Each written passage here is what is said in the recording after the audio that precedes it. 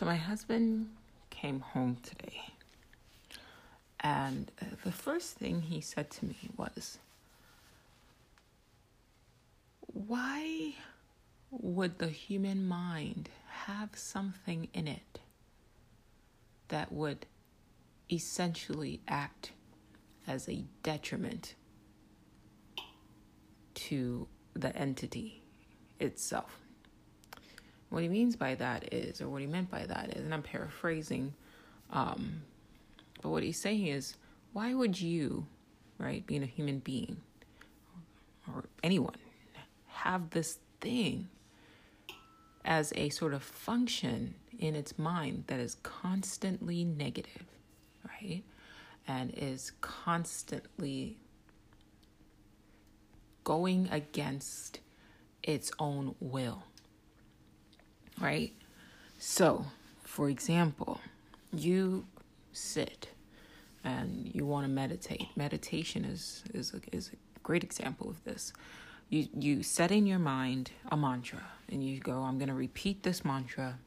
This is what I want to focus on. And I'm going to focus on this for 15 minutes. Repeat. And that is your stated will. But we all have this thing in our mind, this voice in our head that goes, no, right? So you're 2 minutes into the meditation, 3 minutes into the meditation, and all of a sudden your mind, what you think is your mind, what you believe is your mind, shifts to start to talk about something else, something unrelated. So it's not your mantra. And then it becomes a struggle, right? So on a TikTok live, for example, I remember somebody saying, like, I still struggle with negative thoughts when I'm attempting to meditate. And that was my husband's question. Why? Because this is something that seems to occur to everyone, right? It's normative, right? Moving my microphone. If you ask a regular person, okay, what is the hardest thing about trying to meditate? They say, well, I can't clear my mind. And of course, my response to them is, it's not about clearing your mind. It's about choosing what you're supposed to focus on. Meditation is a focus exercise. Don't allow your mind to take you off this topic. This is a very interesting, informative, and it's going to be beneficial. It's helpful. So stay with me, okay? Now, what he says is, and he asks, and it's a good question, why would your mind have or possess a mechanism in it that essentially hinders you across the board, right? It seems counterproductive by definition, and he's absolutely right. And I was so happy that he actually paused and asked me that, because one, you know, him and I have always had this relationship where I'm sort of up thinking of these sort of things, you know, up in the clouds, so to speak, and he's grounded, you know. And so when I try to have these sort of conversations with him, it sort of makes him uncomfortable. And he even followed up and he said this: the reason why I would get uncomfortable when you would talk to me about these things like consciousness and the nature of reality is that it would physically make my head hurt. And I said, yes, I know that pain, because when I started down this path, I can remember that it felt like you literally could feel something in your brain shifting or changing or expanding. And it was uncomfortable. It is uncomfortable. And so he said it would literally cause me pain. And I said, well, does it cause you pain anymore? And he's like, no, not as much. And I said, yes. So you do move past that stage where it causes you pain. But until then, it's a physical reaction to new information. You feel the pain. And he said, why would that be? Why would information, it's almost like the system, and these are his words. He said, it's almost as though the simulation doesn't want you to think outside of a particular mindset. Like, it wants you to think this way. It wants you to be negative. It wants you to be sort of like a droid or a Borg, right? Where you're just, everybody thinks this way, everybody behaves this way, for the sake of the hive kind of thing. And I said, that's one interpretation, that's one perception. I have answers, but I don't know what is accurate. But that is one. But for me, intuitively, my response was that intuitively, it doesn't feel to me like it's the simulation that is at fault here. And where my mind went to was parasites. And he said, okay, well, why do you think that? I said, listen, by definition, a virus is a parasite. It's something that attaches itself to an entity or form or whatever, and it disrupts its natural function, right? Your mind, your brain, right? Your physical body, all of these things are susceptible to parasitic entities, right? If you can get a stomach virus or a stomach parasite or a worm, a tapeworm, right? Physically, right? That's your physical form getting a parasite. Because the human body is a physical machine, right? It's an organic machine. It's a type of organic robot in a way, right? Wetware. It can get infected by a virus, by a parasite, right? But your computer, which is hardware, right, can also get infected by a parasite, right? Which is a virus, a computer virus. So I broke it down and I said, listen, the human body can get infected by a virus or a parasite. Your computer can get infected by a virus or a parasite. I said, have you ever been around a person where after you spend time with them, you walk away feeling drained? There's a term colloquially describes them as like energy vampires, right? But that's, in a way, they're not attached to you, but at the time that you are connected with them, they sort of drain you of energy, right? Call it energetic vampires, okay? Why can't you have a parasitic, an energy parasite? Extrapolate the micro from the macro and vice versa, right? If your computer is capable of getting infected by a virus and your physical body physically is capable of being infected by a virus, and we're living in a simulation, my guess is if you're listening consistently to my podcasts, then you're either playing with the idea or you subscribe to the mindset that we are living in a simulation. And you know that that's where I'm at. I'm both feet in. This is a simulation. It's an extremely complex simulation, like I explained in previous episodes. However, it's still a simulation. Why can't the simulation itself be infected by a sort of parasite or a virus? And our physical forms, and for those of you who don't know, when I refer to yourself, I try to make distinctions between your physical form, and I consistently say the person that you see when you look in your mirror, it's just a vehicle, it's just a body, all right? It's just a suit that you're wearing. To use terminology from Altered Carbon, it's a sleeve, right? Consciousness, right, is what's controlling the body, right? And consciousness cannot be found in the body, right? Just like in a VR game, you could be controlling an avatar, but you, the player, cannot be found in the reality that is virtual, right? You're in a different reality that's parallel to this one.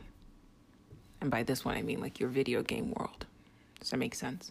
So if I'm playing Super Mario and Luigi says, there's a consciousness controlling you, Mario, and I want to go in and find the player And he tries to, let's say Luigi is a brain surgeon, so he tries to perform brain surgery on Mario because he's looking for you, the player that's in Earth.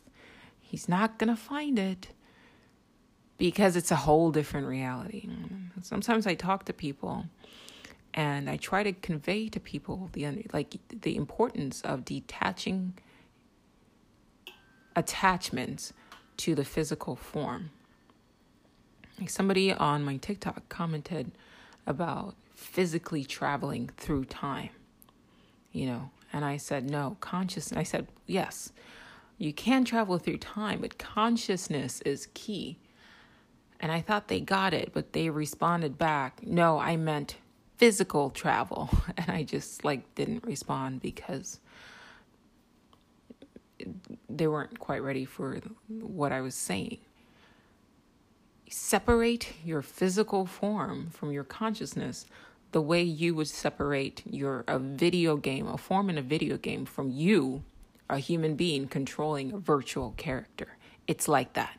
You will not be able to find your human brain or your human consciousness that's on Earth, right, in the avatar mind of a virtual reality game that you're playing. You really have to start looking at it in that way, okay?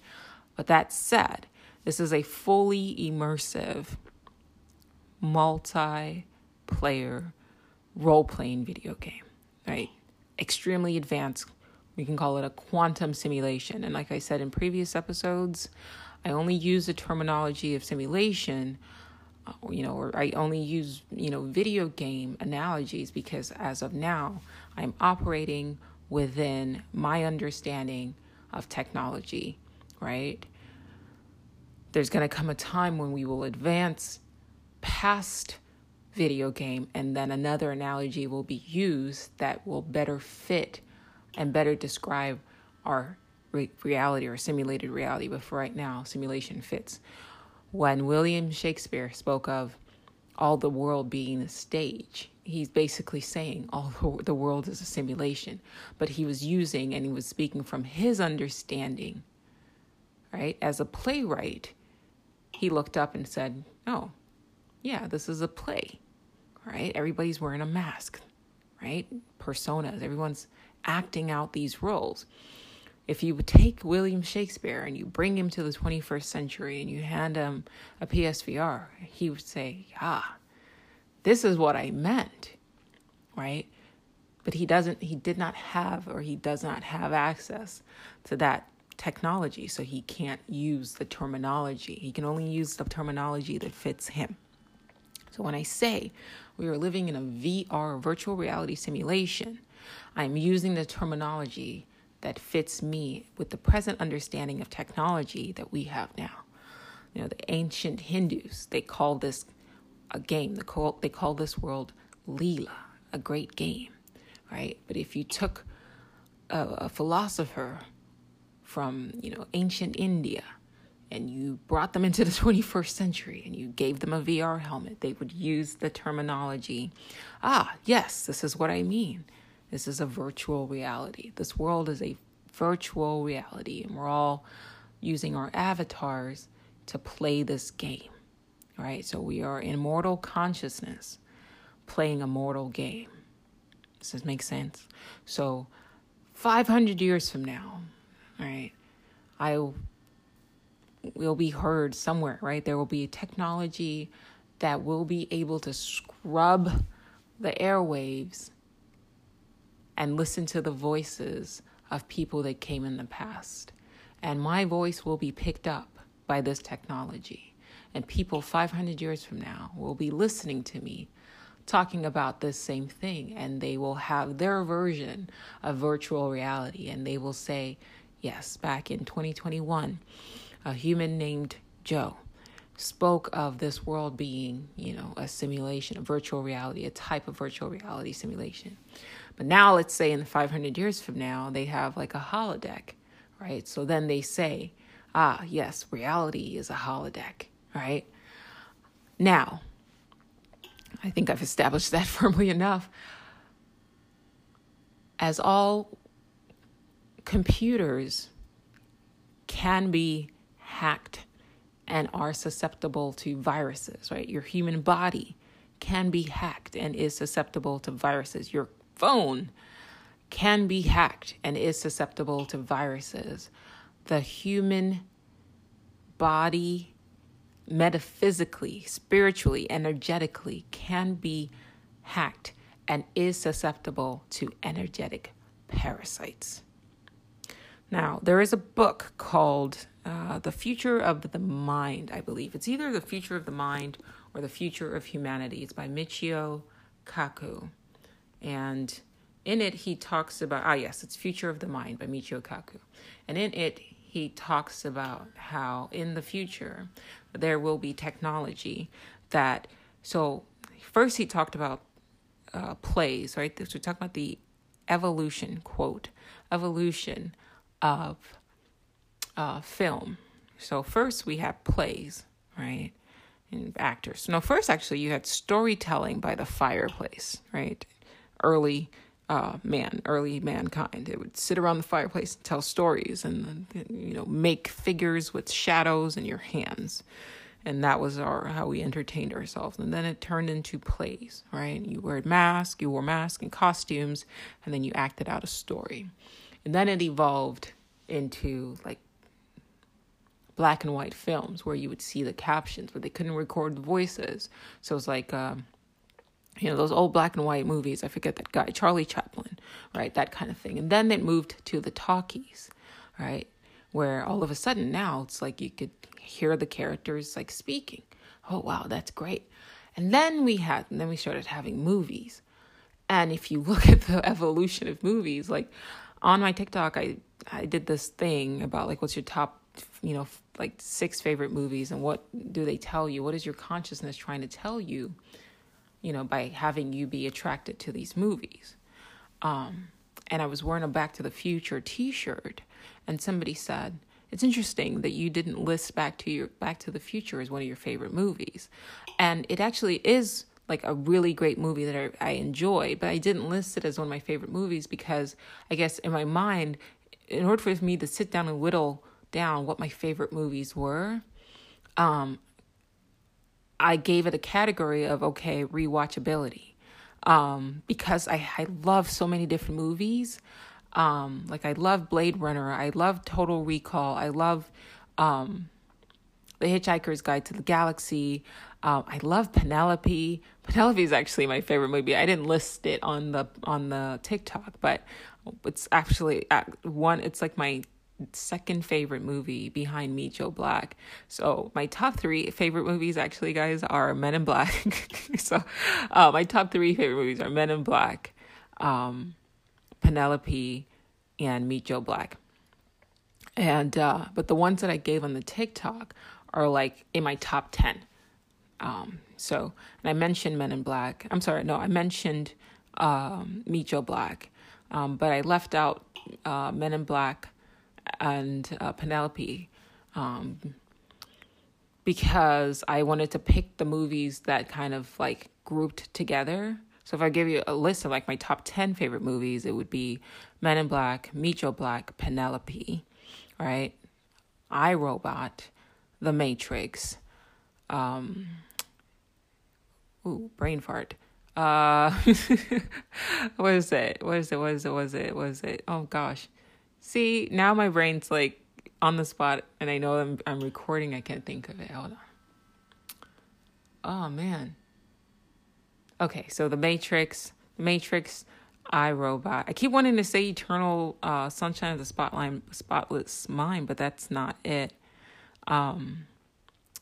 Anyway, you see my point. So basically when I was trying to come up with like movies to put together for the skit, like I got flooded with a bunch of different movies and I was like, okay, well pick the ones that kind of fit a narrative, right? That are consistent.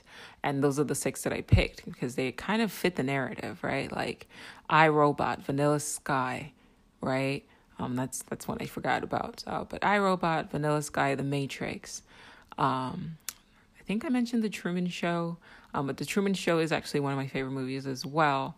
But they all basically, when I sat down and looked at all my favorite movies, except for like Penelope, they all basically speak to one, the nature of of our reality being false, like a construct, like the Truman Show, for example, right? Like Truman, he's living his whole life thinking like his life is real, but all the while he's actually like on this TV show and doesn't even realize that he's in a TV show, right? So his reality is fake, is false. And that movie was my favorite movie when it first came out. And that movie tripped me out because like for a while I was like looking at everybody like, well, how do I know that you guys aren't like actors in this movie, But like, and that was like from a young age. Same thing with The Matrix. Right. So any movie that made me question the nature of my reality, I was like automatically drawn to it. Vanilla Sky, same thing, right? Question the nature of reality. So if you ask me what my subconscious is trying to communicate to me, it's question the nature of reality. And if you're probably thinking, oh, where the hell does Penelope fit into all of these movies, right? Like iRobot, right? Where it's essentially a robot becomes sentient, a robot becomes self-aware, right? My subconscious is telling me, wake up, become self-aware, don't fit in, right? Where does Penelope fit into this? And the only thing I can tell you is that there's a line in the movie where there's a little boy, and it was at the end of the movie, and I won't spoil it for you in case you want to watch it. But there's a little boy, he says, it's not the power of the curse. It's the power you give the curse. Every time I hear that line, and then the scene where she said, I just had to love myself. Like those two lines, like, oh, the emotion. Like I feel it in my chest area because they speak to the power of the mind. All right. So what did I talk about in the previous episode? The nocebo effect and the placebo effect, right? The power of the mind. And how we allow external circumstances and thoughts, right? We feel like everybody outside of us is more powerful, but no, we're the ones who are giving them this power. And when you become conscious of that and you love yourself, you can change your reality. And that's literally what she did in that movie, right? I'm going to spoil it. If you haven't seen it at this point, like, I'm sorry, but still go watch it because it's great. But when she realized, wait, I'm somebody. Right? I'm a blue blood, and all I had to do was love myself. Like the curse applied to her, right? She made it into something else. So that's why, like, that movie is deeper than you realize. Like, it's a very deep movie. But back on track to what I was talking about, the evolution of film. You guys thought I was going to get off track, didn't you? Nah, man, I'm focused. That's what I meditate for, so I could be focused. The power of evolution of film, right, is, we start from storytelling to now we are in like 3D movies. And before we know it now, the next evolution of film is going to be what Michio Kaku said was, we're going to end up Michio Kaku. I didn't mean to destroy his name like that. But what he ended up saying is that in the future, we're not just going to sit and watch movies anymore. We're actually going to now have actors feel their emotions. And then that gets transmitted through like haptic technology so that when you're watching the movie, you feel the emotion of the actor. So now, and he said a lot of actors that we have now are going to basically lose their jobs. And then a new sort of class of actors will come in where not only do they show the emotions, but now they can transmit it. And then those emotions can get recorded. So then when you go and watch the movie, you feel the actor's fear with them. You feel their excitement. You feel their love alongside with them. And that actor needs to not only emote that, but also feel that so that that energy, that energy can be captured and then transferred to you, the viewer. And he's saying that this technology exists right now. The technology to capture the energy of emotion and then project it exists right now. And what is what are emotions if not energy in motion, right? So that's the thing. If they're capable of capturing your emotion and then essentially transmitting it to something else, and that tells you, and what is your energy? You can't feel it, you can't touch it. It's not tangible in a sense, but it is something that is capturable and transferable. Okay, there's something there. Then why wouldn't an entity, hello, I was going somewhere with this, guys, thank you. Why wouldn't an energy want to feast on that, want to feed on that, right?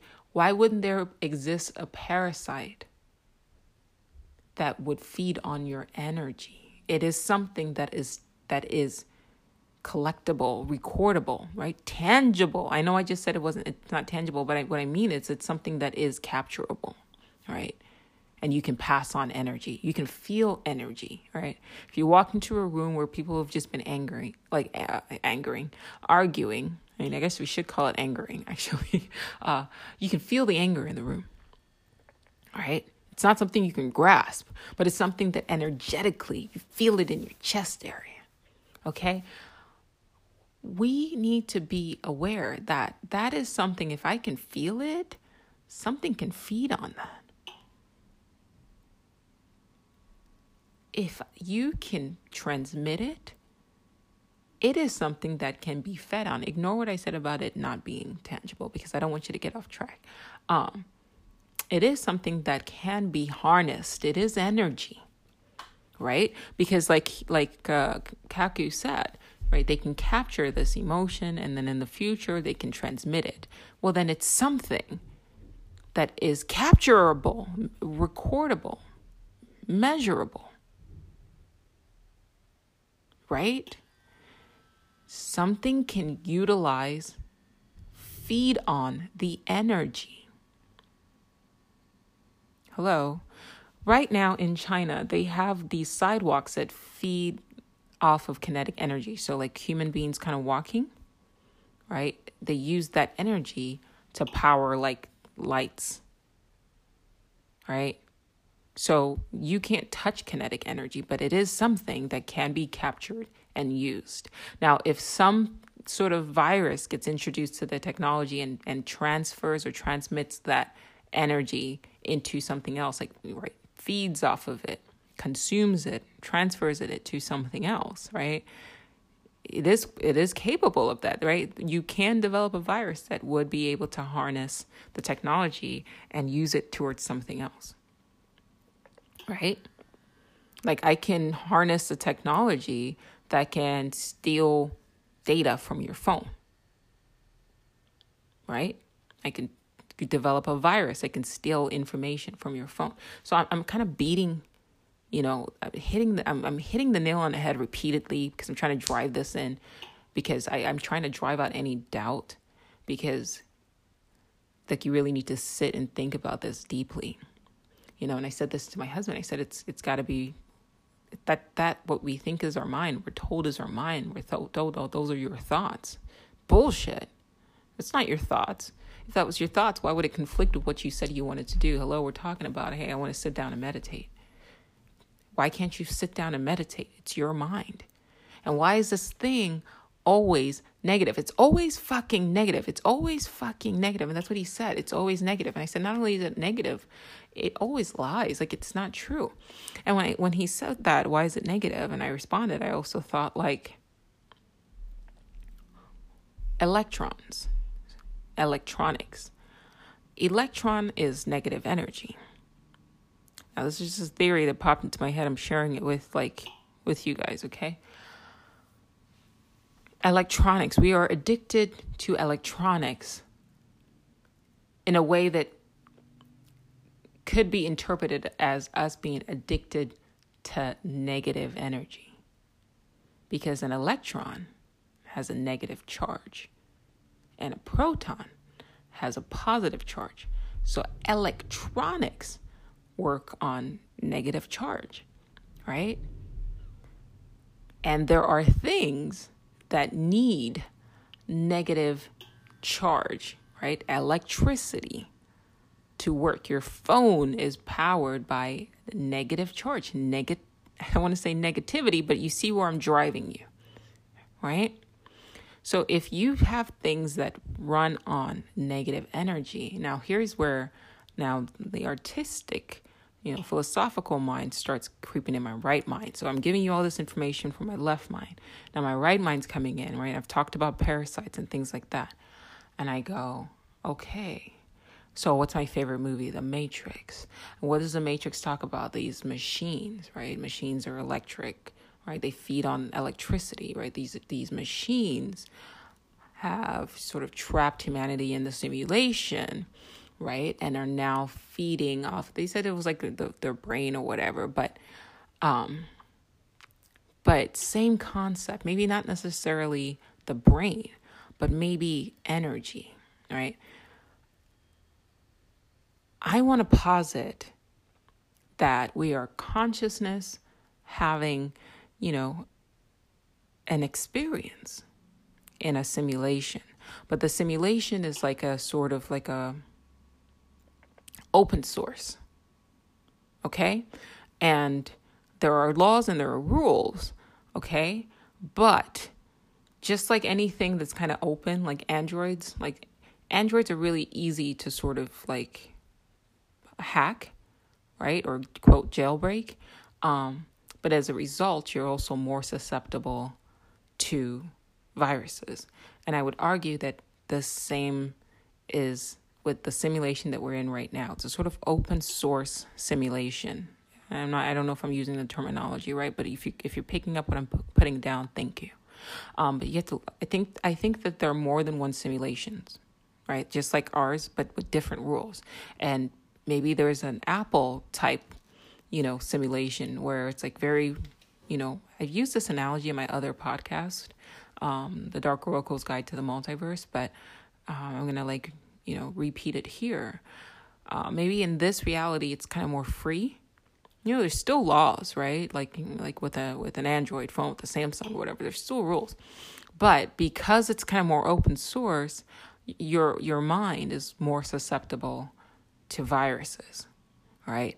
And so most people right now, because when I said, well, maybe we're just infected. Maybe our minds are infected by this, some sort of like energetic virus, And he said, well, that would have to be a very prolific virus because look, it's like everywhere. And I said, babe, aren't we in the middle of a pandemic? Yeah, that's kind of how viruses work. They spread from person to person. They spread from family to family, right? If it's a mind virus, right? And your parents were, their minds were infected by it.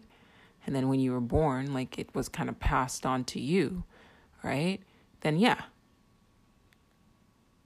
that would make sense. I mean, it's a prolific, virus, and that's how viruses do. They kind of spread, right? That's how it works. So what if there's this sort of energetic parasite within the simulation? And I'll use virus. What if there's an energetic virus within our simulation that feeds off of negative energy, right? That is powered by negative energy, the way your electronics are powered by negative energy, by electricity. Right? And it's attached itself to the human body, to the human mind even, right? There's a scene in Doctor Who. I think the episode is called Turn Right. You can Google it. Google Doctor Who Turn Right. And in it, Donna Noble goes to a planet with the doctor, and she goes into a shop, and there's this entity that feeds on potential or times like a temporal bug, and it attaches itself to Donna's back, and then it has her think about a point in time where she made one different decision, right? She goes to a stop sign, and it was a choice between turning left and turning right, right? And if she would have turned left, she would have never met the doctor. But it was her meeting the doctor that actually saved the doctor's life. And then by saving the doctor's life, all of these other things that, all these other like positive things came from that, right? That happened simply by her making one little decision to turn left. And what the entity, I'm sorry, to turn right. But what the entity did was like use her mind to psychically take her back in time. It didn't explain it this way, but I'm like filling in the holes. It took her back in time and then caused her to turn left. And as a result of it doing that, of her making that decision, the doctor died, and then all of this sort of calamity sort of broke out. And then there was just a lot of chaos. And then that bug, that entity, fed on all of that, like energy, guys. It's all energy. And I think, like, what if that is sort of what's happening, more or less, like, maybe not to that level, but what if I'm drawn to that episode because there's a message being communicated here. Now, I've prefaced all of this, so you got to stay with me. And I guarantee, my guess is you wouldn't be listening and consistently listening to my podcast unless you resonate, on some level with what I'm talking about. Okay? But let me finish my thought, I guess. In that episode, that bug, that Donna that turned left, she still had the bug on her, kind of consuming, potential energy. And people would kind of be able to see the bug, but they couldn't, right? Because it kept phasing in and out, like it was like shifting temporally or spatially. I don't even know. I guess it was shifting in and out of dimensions, and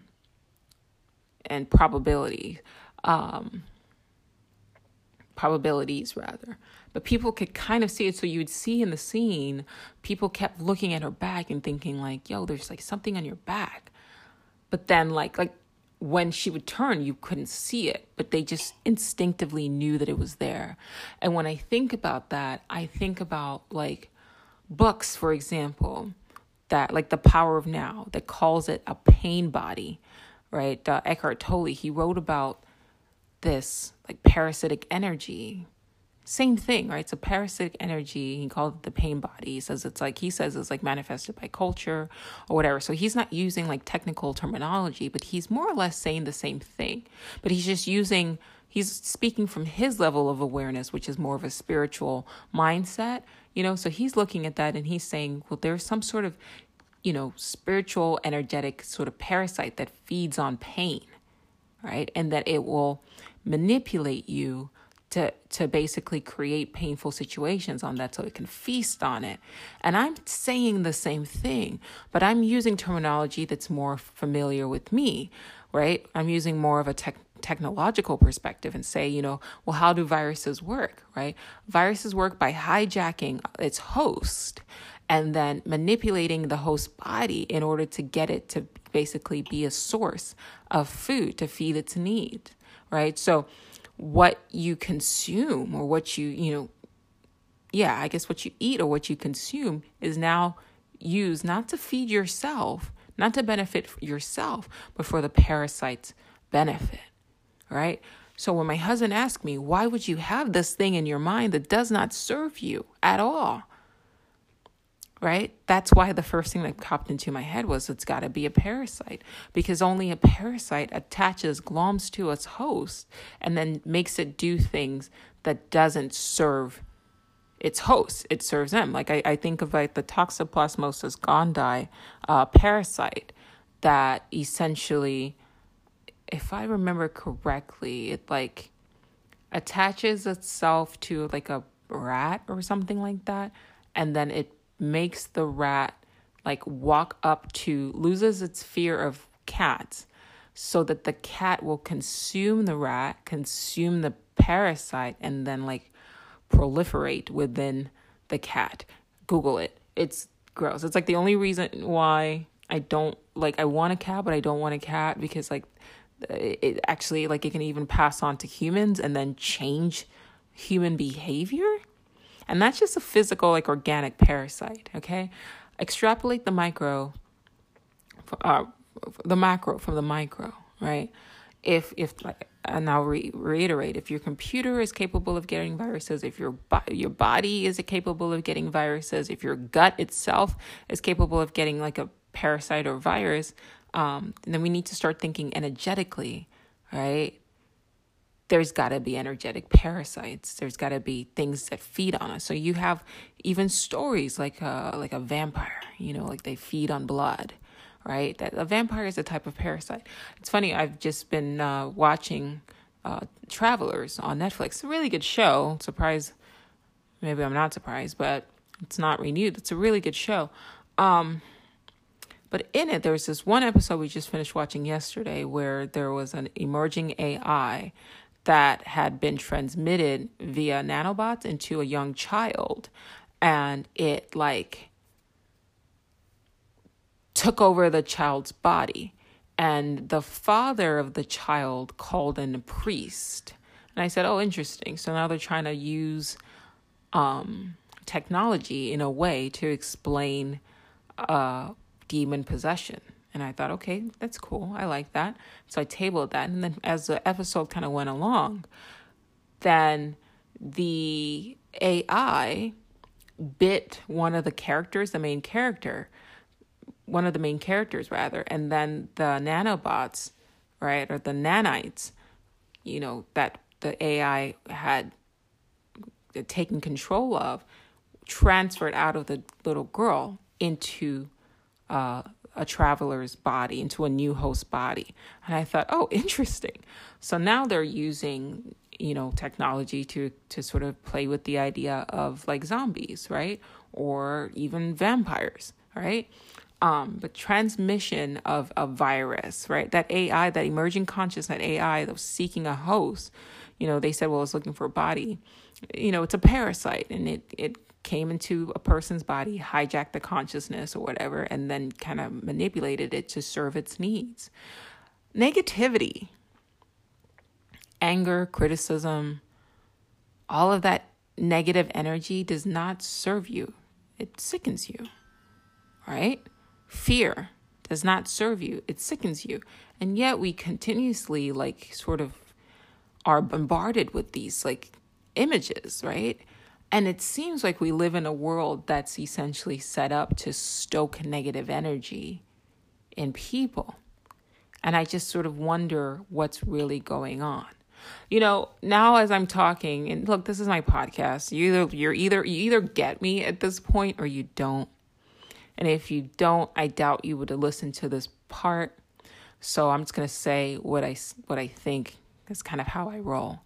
But we believe, or we think, that if aliens were going to sort of be amongst us, that they would be humanoid, right? So we expect little green men or Martians or Klingons or Vulcans or whatever, and that's fine.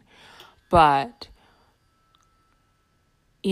we need to really start expanding our minds as far as what our concept of aliens will look like. You know what I mean? Why do they have to be humanoid? Why can't they be energetic? I'll say this again. Why do they have to be humanoid? Why can't they be energetic? Why can't they be non-corporeal, rather? Right? If you have an astral body, if you don't believe in astral projection, I don't know what to tell you, but it's real. And you literally can Google CIA and astral projection and go crazy because it's legit. It's a thing.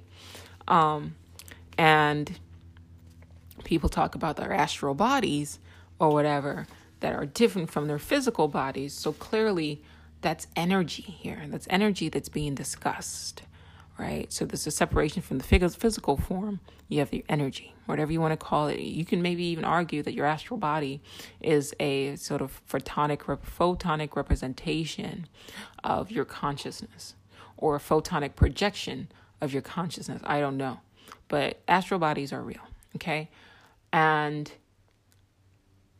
if an astral body can travel to parallel, universes, which people who have astral projected have written about, then astral bodies from other universes can come here.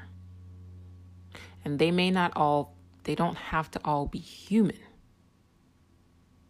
Or if they are human, they may want different things, right? A physical form, a human body needs like food, right? As energy. So the reason why you eat is because you're consuming energy, right? There's energy in the food, calories, or whatever. So it's all energy. It's all energy, guys. It's all energy, okay? So what would an astral body, a non-corporeal, corporeal means body, right? Corpse. So non-corporeal, meaning it doesn't have a body, but it's an entity that doesn't have a body, okay? What would a non-corporeal entity need to feed on? Or let's keep it on topic. What would a non-corporeal parasite need to feed on? It still needs energy. It can attach itself to your form and then feed off negative energy. Right? I just had this thought of like Monsters, Inc., but if you're not familiar with Monsters, Inc., essentially these monsters would go to children's homes and scare them and then capture fear energy, right? It's all saying the same thing, right? We're all trying to communicate. Our artists of this world are trying to communicate to the rest of us in different ways that there is something that is feeding off of our energy. There are entities in this world, viruses, whatever you want to call it, all right? Just like I said, I can use the terminology of a simulation because that's my understanding, right? But then William Shakespeare can use the terminology of, it's a play because that's his understanding. So Eckhart Tolle can say it's a pain body, right? It's an emotional parasite because that's his understanding. And I can say it's a virus, right? It's a computer virus that's attached itself to the, the human machine mind, right? Or I could even say it's a non-corporeal virus, not a humanoid form, but an energetic virus that's attached itself. And just like your computer runs on electricity, what if this virus, the energy it needs is negativity, right? Electrons are negative energy. So you're listening to me right now on a device that feeds on negative energy. This is like profound, guys. This is not to pat myself in the back. I'm saying that this is important. You've got to listen to this because once you become aware of it, you can separate from it, right?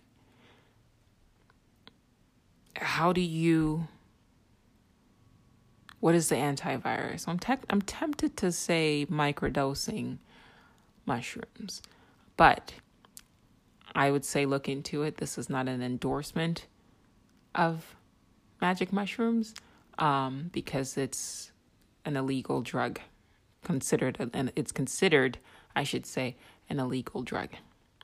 Okay?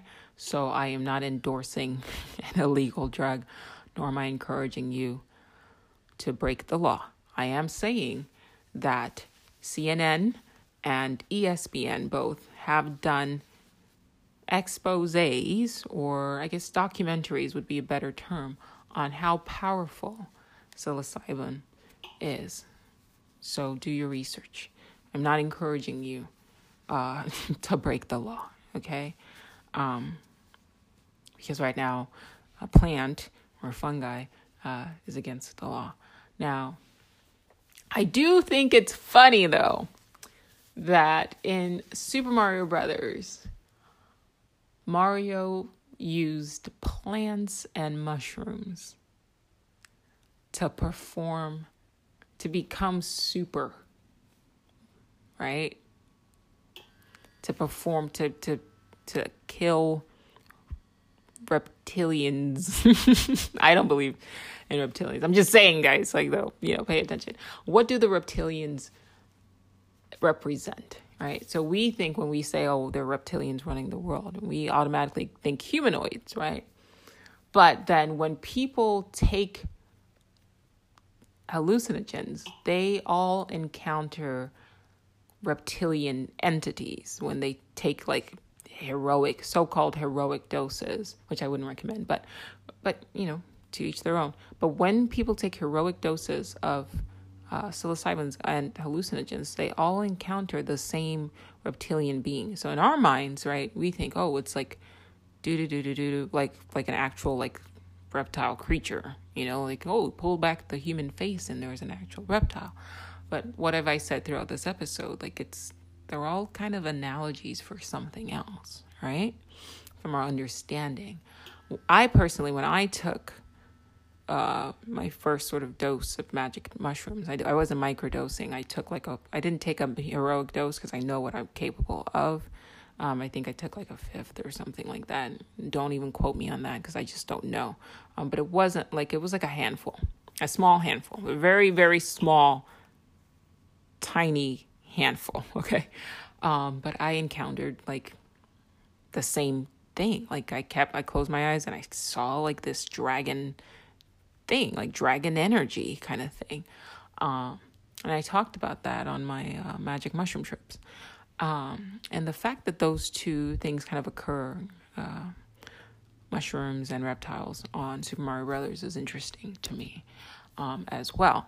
But slightly off track. If you want to know what I think the antiviral is, I think that's what it is. Like just like any viruses. Like if you take a virus, what is a cure? Well, it tends to be, like found in nature. You know what I mean? So if you have a virus in the mind, right, you've got to take something that exists in nature that will affect your mind, right? And that to me has been the only thing that I can think of that has affected my mind positively, right? Because you want to negate, right? You want to balance out. So if your mind is negative, right, you want something that's going to introduce positive energy, right?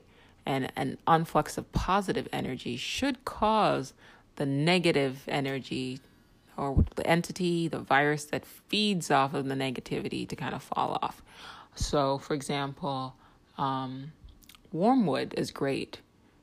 Like, it's a great anti-parasitic.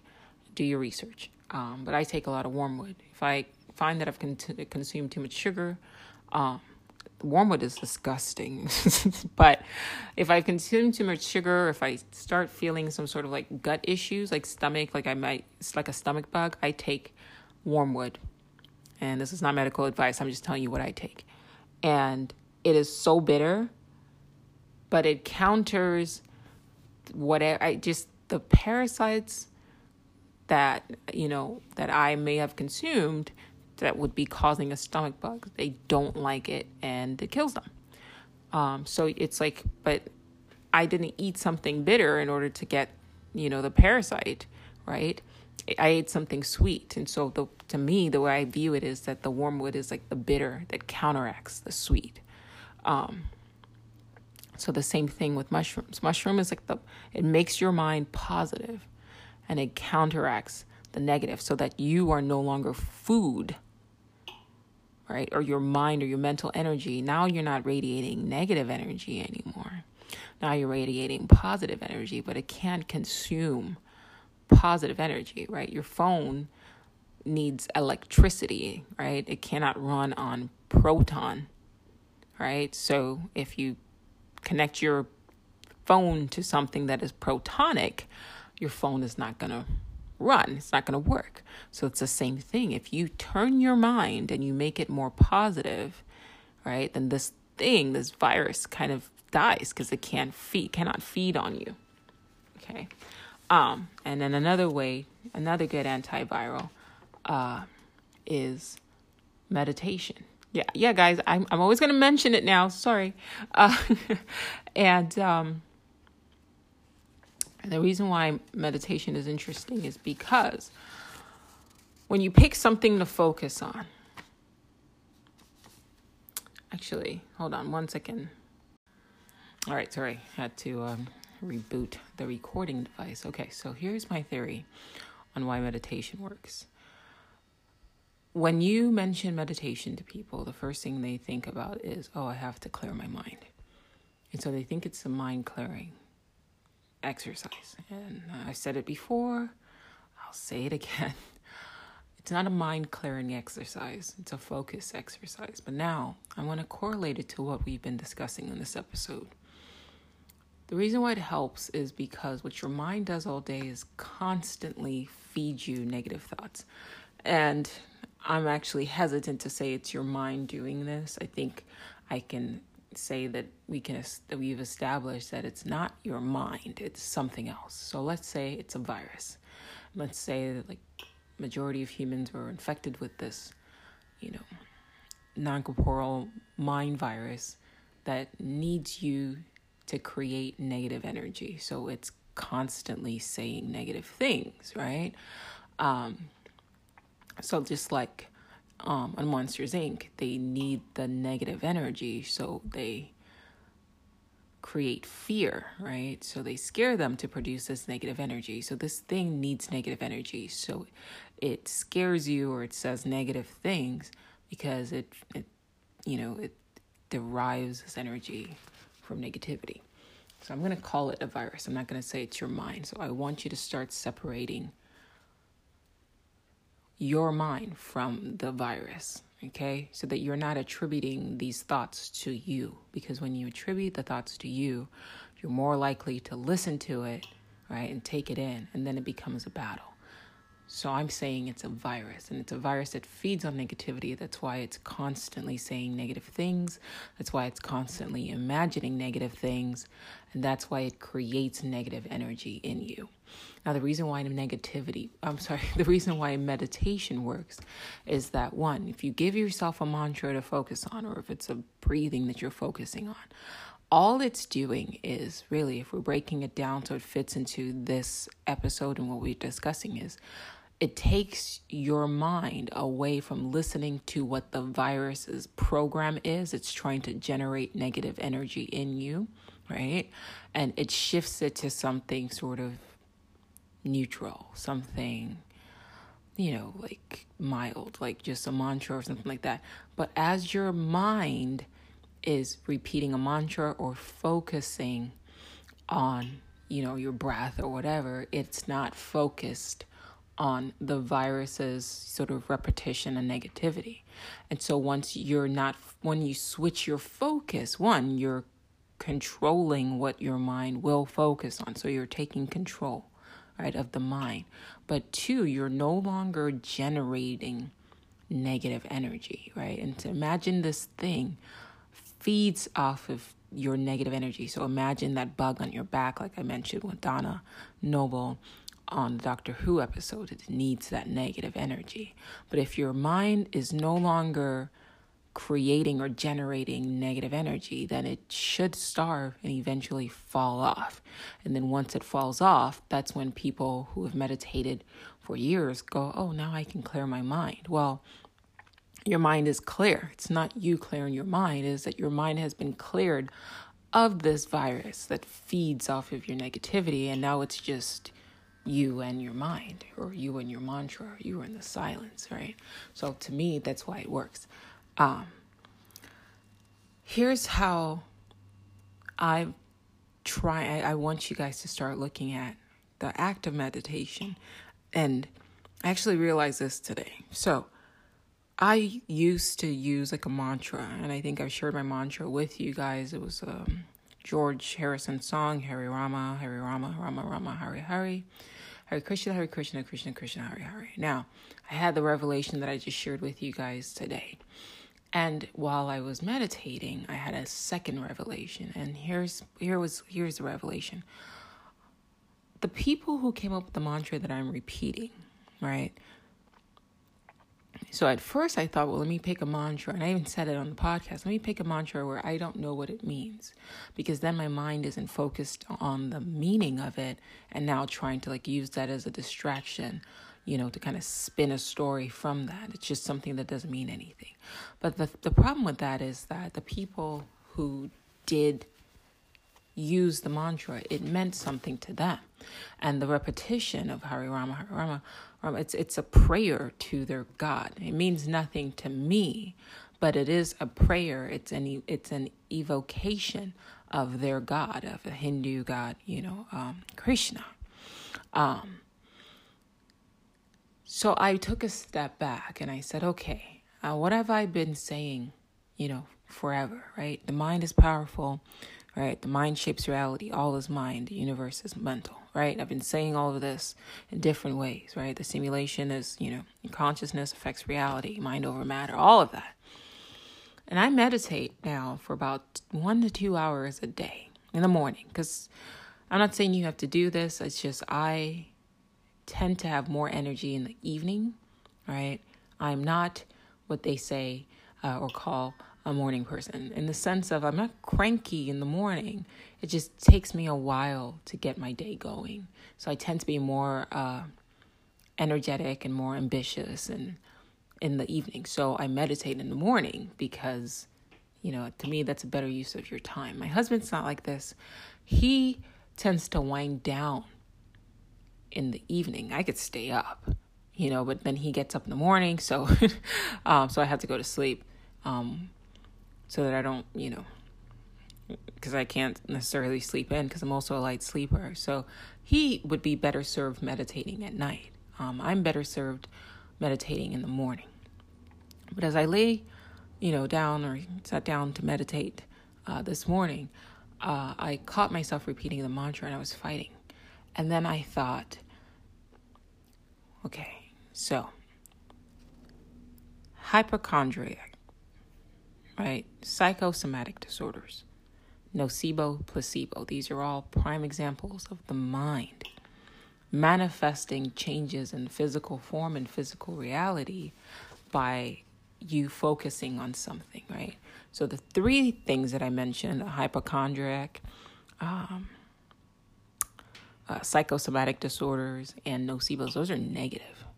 It's interesting that all the examples of the mind essentially affecting matter, the primary examples that we have are negative things. And you only have one positive change, and that's a placebo effect, right? And that tells you how firmly this negativity virus is affixed into the simulation. So I don't think the nature of our simulation was to be infected, right, by this negativity virus. That's what I'm calling it now, the negativity virus, right? Just like it's not the nature of your computer to have a virus, right? It's meant to operate in a particular way, and it's something hijacks it and makes it and is using it, right, to serve its purpose, to serve its virus's purpose, not the user's, purpose, right? So you buy a computer, you want your computer to behave a particular way. So you upload your consciousness into the human body, you want the body to behave in a particular way. But now it's got this virus, and the virus has hijacked its function, and it's now using your body to create negative energy, and it feeds off the negativity. It feeds off the negative energy. You don't benefit from the negative energy that your own body is consuming or creating. So I'll say it again. You do not in any way, shape, or form benefit at all from the negative energy that your own mind and your own body is consuming. This virus benefits from it, and it will drain you. It will use you, and it will drain you, right? And it will feed off of you, and it will drain you, right? So the way you fix that is you no longer become a food source, right? Do not give it what it needs, which is negativity. Now, people are like, oh, power of positive thinking, or you fight negative thoughts or whatever. But it's not, to me, it's not about that. To me, it's about you just don't give your energy to the negative thoughts, right? But more importantly, I'm going to bring in the mantra. If you're going to sit and meditate for 15 minutes at a time, right? So I mentioned last episode about how my mom, she said she didn't want to go to work, and she kind of focused on that. She focused her mind sort of carelessly, but she focused her mind on that sort of negative thought. I don't want to go to work. That's negative, right? So she fed it that, and then she inadvertently created a situation where now she can't go to work because she hurt her foot, right? Right. So all of these disorders that I mentioned, psychosomatic disorders, hypochondria, that is evidence that the mind, if you focus on something, your mind can manifest changes in physical reality. Okay, so if I'm going to sit and focus on a mantra, I need that mantra to be something, like I need to use that time efficiently, shouldn't I? Right? So what I decided today was, instead of focusing or repeating a mantra that I don't understand, why don't I make my mantra something that benefits me? Right? And so instead of repeating the Hare Rama, I changed it because I know now you cannot tell me differently. Like if you tell me your mind cannot affect your reality, I will walk away from you, miss me with that negativity. There's too much evidence that exists that says that you are, that's not even you talking, that's your mind virus talking. And I'm not trying to even engage with that because you're not going to feed off my energy, right? So I would walk away from you. There's too much evidence that shows that the mind absolutely does affect the body, and it absolutely does affect reality. It absolutely does affect matter. Right? Not to mention the double slit experiment, like where we see consciousness affecting, things on a quantum level. Okay. I'm not even bringing that into this topic right now. I'll just focus on what we do know. Nocebo, placebo, hypochondriacs, and psychosomatic disorders. That's your mind affecting change. So look, that's easy. That's Googleable. You can prove it. Like it happens. It's a thing. So why am I sitting and spending 2 hours repeating a mantra, that has more of a religious meaning when I'm not really a religious person, right? I'm not saying I don't believe in, aspects and truths that some religions provide, but it doesn't carry the same meaning to me as a person who really believes in Krishna, right? Does. Get what I mean? So the emotion is different. The energy is different. So I'm using something incorrectly, right? I'm just repeating a mantra because somebody said repeat a mantra and da. But if you go back to the ancients, they used that meaning because they used that mantra because they were trying to connect with God. That mantra was fused with energy for them. And I've read in books on TDM and stuff like that says, well, you can take that, energy that's been infused in that word or in those mantras and kind of use it to affect change in your life. But that's somebody's hypothesis, and I constantly am challenging the status quo for me. I'm going to create a mantra that I can use for my benefit, because if I'm going to sit and spend 2 hours of my life, I'm going to use it towards actualizing a reality experience that I want to see, that I want to consciously experience. So instead of repeating Hare Rama today, I made a mantra out of a life experience that I want to have happen. Now, I watched the OA. The OA is produced by Brad Pitt's production company. And I saw that. Every time the credits rolled up, that came up. And I was like, bet. Okay, cool. This guy's deep. So my mantra today was, I will work with Brad Pitt on a project. I will work with Brad Pitt on a project. Yo, when I'm telling you the energy was different, the vibe was different, no negative thought could compete. It was like I walked in the darkness with a lantern and that shit went whoosh. Like I can meditate on that all day. There's nothing that can compete with that. And sure enough, like I was sitting there and my mind, let me tell you, when I say my mind was still, because I'm operating from the mindset that I know that I can feed my thoughts energy, right? And with enough of my energetic, feeding, I don't know, right? I can grow, a desire into a reality, an actualized reality experience. Like I know this stuff. So why am I going to sit and put that energy into some mantra that really isn't like, it doesn't really mean anything to me when I can take that same energy and fucking put it towards a reality experience that like would be dope as fuck. Guys, when I say I was like animated, like I was looking forward. Like when I was done meditating, I was like looking forward to like meditating again.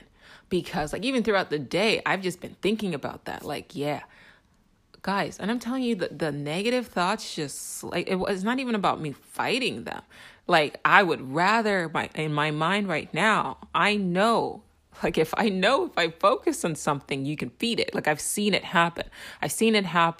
I have people in my family that are hypochondriacs that will literally worry themselves sick and end up in the hospital and manifest symptoms in their body. And it's not them, right? They have this mind virus that is like really attached to them, and it's feeding off of their energy. It's transforming and, transmorgifying their strength, right? And it's like making it negative. I see that. I've seen it. My mom, like, I've seen her, manifest or actualize, whatever word you want to use. I don't like the word manifest. That's why I stopped, because it's not, you're not like, oh, I'm creating reality. No, you're just, the reality experiences already exist. All you're doing is actualizing them. You're shifting your mind to that experience, right? With your, expressed desires and your actions, your conscious actions. So she put her house on the market and she said, my house will sell. So I've seen her use it for good, right? Consciously. When she desires something, she sits and she prays on it. She's very, very religious. She sits and she prays on it, and it works. Unfortunately, she's allowing this mind virus to use her energy in the opposite way, in a negative way, and you're seeing it happen. So with her leg, getting injured or whatever, like, and then I told you last episode about her trip to Atlanta. She didn't want to leave, and she was like, I don't want to go back home.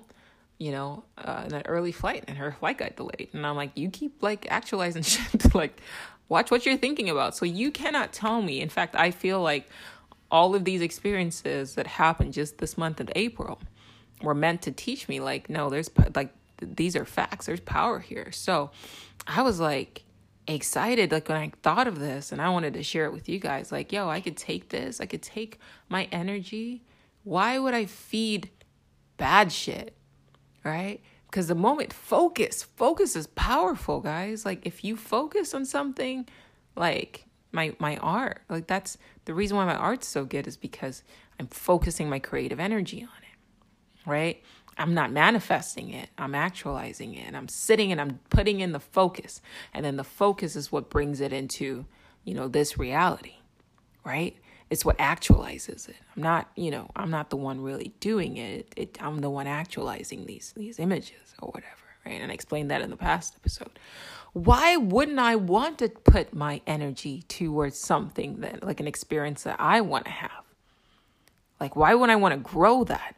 Why would I want to energetically feed that? Why would I want to energetically feed negative stuff? Like, miss me with that. And I ended up meditating for like almost like 3 hours, like 2.5 hours. I was just, and sometimes I meditate, I fall asleep.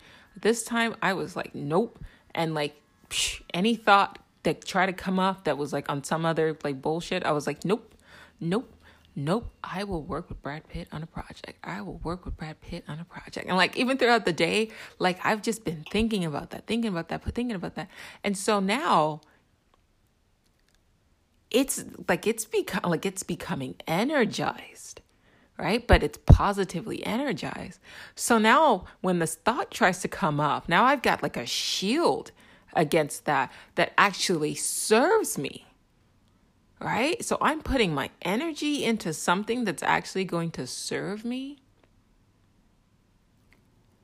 and deflect these negative thoughts off my mind. Yo, I'm for this. You guys try this. If you're trying to lose weight, it doesn't make any sense for you to sit and meditate on Hare Rama, Hare Rama, Rama Rama, Hare Hare. And I just realized that. Any other mantra that you paid all that money for, like, sorry. If it works for you, I guess keep doing it. But for those of you who have had a hard time with that, and you're finding it's not working for you, pick something that you actually want to like experience, right? I will lose 30 pounds. I will lose 30. And not just like while you're meditating, like think of that throughout the day. Like I repeat my mantras through the day, all right? Like I repeat my mantras throughout the day. I will lose 30 pounds. I will lose 30 pounds. I will lose 30 pounds. I will lose 30 pounds. Like imagine like throughout your day, like your brain tries to come up with somebody cuts you off and you're like right before you're about to be like, say something, here comes your mantra. I will lose 30 pounds. I guarantee you when you sit to grab something to eat and you've been saying, I will lose 30 pounds, like, and you're looking at that donut, like it might hit you differently. You know what I mean? Like that mantra might hit you differently where you're about to get that donut and then you're hearing your own mind instead of saying, oh yeah, eat that donut, right? Or whatever, like you hear it saying, I will lose 30 pounds. You might put the donut down and go, yeah, I'm not even hungry. Right? Or I'm going to earn $100,000. I'm going to earn $100,000. Well, why not? It doesn't have to be like a religious thing, right? You know what I mean? Like you can take that energy that you would spend sort of strengthening somebody else's mantra and make your own mantra. I don't know if it's going to work for you, but I'm telling you right now, it has worked. It is working for me. And it actually, for me personally, has worked better. Like I didn't struggle as much with my thoughts anymore because I know that I can energetically grow something. And if I can energetically grow something by focusing on it, like you beam your light of consciousness, like your brain, your mind, your focus, your light of consciousness is like the sun. All right. So you plant the seed of an experience that you want to have. All right. And you put it in the dirt. You put it in the darkness that is your mind. Okay. And now, do you like leave it in the darkness? Or do you shine the light of your consciousness on it? Right? Your focus on it, right? Because that's the creative energy. It's focus. It's flow, right? What that does is it serves as a mantra. It gives your mind something to hold on to. But it's also like you now become protective of that, right? So when these negative thoughts try to creep in, you treat those thoughts like they're weeds. Now get the hell out of here with that. Nope. And I guess because I've spent such a good amount of time holding, like repeating mantras, you know what I mean? So like, I don't even focus too much on it. I know that it's going to happen. You know what I mean? But I think you can even expand it to like anything, right? Like, I'm going to earn $10,000, a month. I'm going to earn $10,000 a month. And there's no, like, there shouldn't be any agitation around it. There shouldn't be any, like, you're not fighting it. Like, literally, don't even think about it. Like, don't overthink it. Just hold it in your mind and repeat it like a mantra the way, like, you would mindlessly repeat just a regular mantra. You don't worry too much about what it means. You're just repeating it. It's just, you're still using the mantra as a focus exercise, right? You're still focusing on that, right? So your mind starts to drift and then you're bringing it back to the mantra the same way you would do any sort of, like breath and meditation or whatever, right? Like, but you're still bringing it back to what you want to focus on, right? But at least it's something that, hey, if I'm going to feed something for 2 hours, I'd rather it be something that benefits me. Why not? Why not? I'm going to have a good day today. I'm going to have a good day today. I'm going to have a good day today. Why not? Why not? I feel personally, I think if you pick like a long-term goal, then, that helps. But with that in my mind now, that actually has started changing the way I'm like doing things. You know what I mean? Like as far as like, okay, like I got stuff to write now. You know what I mean? Like because now it's in my mind. It's like a goal, you know? So once you take a goal, instead of writing it down, you write it down, but make it your mantra. You know, take something that works and modify it to fit you.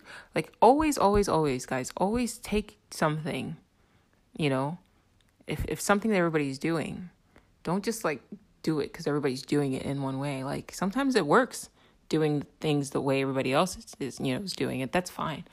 But sometimes you got to ask yourself, well, why is it being done in that way? And if you don't know why it's done that way, then maybe you should pause and figure out, well, can I do it a different way? Can I make this better for me? So I'm not saying it works for you. You know, if it works for me, it's going to work for you. Make it your own. You know, if a Hare Rama, Hare works, it doesn't mean anything, and that helps you, as long as you're choosing what you focus on, and that works for you, great. This works for me. I found that it actually works better. And every once in a while, like I'll still toggle, like I noticed, like I'll toggle between, you know, repeating my mantra of, you know, my normal mantra, Hare Rama, and then switching to like a reality, you know, experience that I want to actualize. So I'll toggle, I'll go back and forth or whatever. And that's fine. But what at the end of the day is happening is that my negative thoughts are like gone. Like, it's not like they don't exist. It's like, it's just as they start creeping up, like I literally visualize them as weeds and I go, no. But more profound than all of that is that you really do need to sit with what I've said in this episode. Look, I don't have three letters behind my name, but neither did Buddha. Hear what I mean? Neither did Christ. You know what I mean? And some of you might raise an eyebrow, like, yo, is she drawing comparisons to Christ and Buddha? Yes, I am. And so should you. You see, Christ wasn't a Christian. And neither was Buddha. Buddha wasn't a Buddhist. You know, these were men that came, human beings that came and said, you can be like me. In fact, you can be greater than me. This is what you're capable of. Like they said that. Right? Be like me. You can be enlightened. Right? You can be, quote, saved. Right? You can be like a God. You are God. You are children of God. They came telling you the message. But yet we've been programmed to say, no, I'm below. You know, I've got to worship. I got to, you know, call this man Lord. Well, if you have a Lord, then you're a slave. If you're Christian, Christ didn't say, I came to be a master over you. He said he came so that you can have life and have life more abundantly. Have an abundant life. He said, you know, I am God. So are you. You are children of God. Your Father is in heaven. I'm not a religious person, but I hear the truth where I hear it. Right? Buddha didn't say if you sit under the Bodhi tree and starve yourself, right, eventually you will gain enlightenment. He says enlightenment is for all. And in fact, is when he let go of the religious stuff that made him fast and made him suffer, you know, and sit under the tree. That was when he became enlightened. And I don't have to do this. Why am I doing this to myself? So I'm saying to you, you know, I can learn from a child. In fact, children speak more truth than adults because they're closer to the source. Right? They're fresh back from like when they come into this world, right? They're closer to, you know, the world outside of this one. Like they just logged in. So there's still part of them that remembers what the other world is like. You can learn from anyone. And I'm telling you, you really have to start thinking about the voice in your head. The voice in your head, that's not you. You really got to start looking at it as a non-corporeal sort of parasite or a virus, right? The human mind is a computer, right? The analogy we always use is like your brain is some sort of like a type of a quantum computer. You hear them talk about this, right? Even Dean Buonomano wrote, the brain is a time machine. But the mind is a machine. The brain is a machine.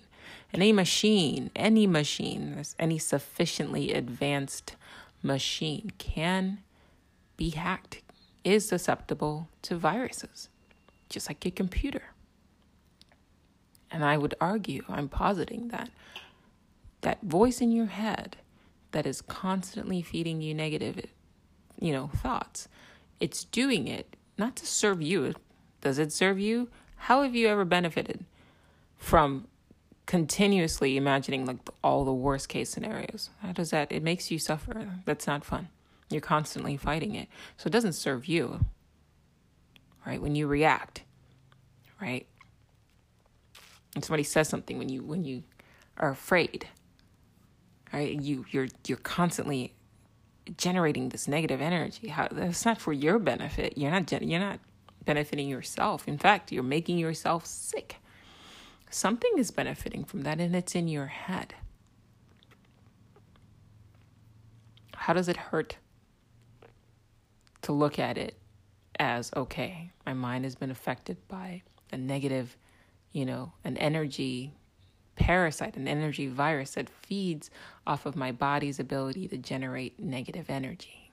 Like I said, your phone is a machine, right, that runs off of negative energy. Literally, electrons are negative energy. So if you have a machine like your phone that runs off negative energy, right, then that means that there are other things that need negative energy. And it doesn't mean that this parasite is evil or this virus is evil. Like, that's us attaching our own sort of understanding to it. It is what it is, right? Your phone's not evil if it feeds off of negative energy.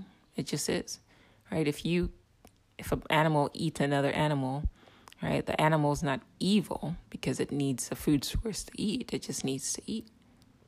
Right? So if something has kind of hijacked your mind and is using your body to generate negative energy, it's not evil.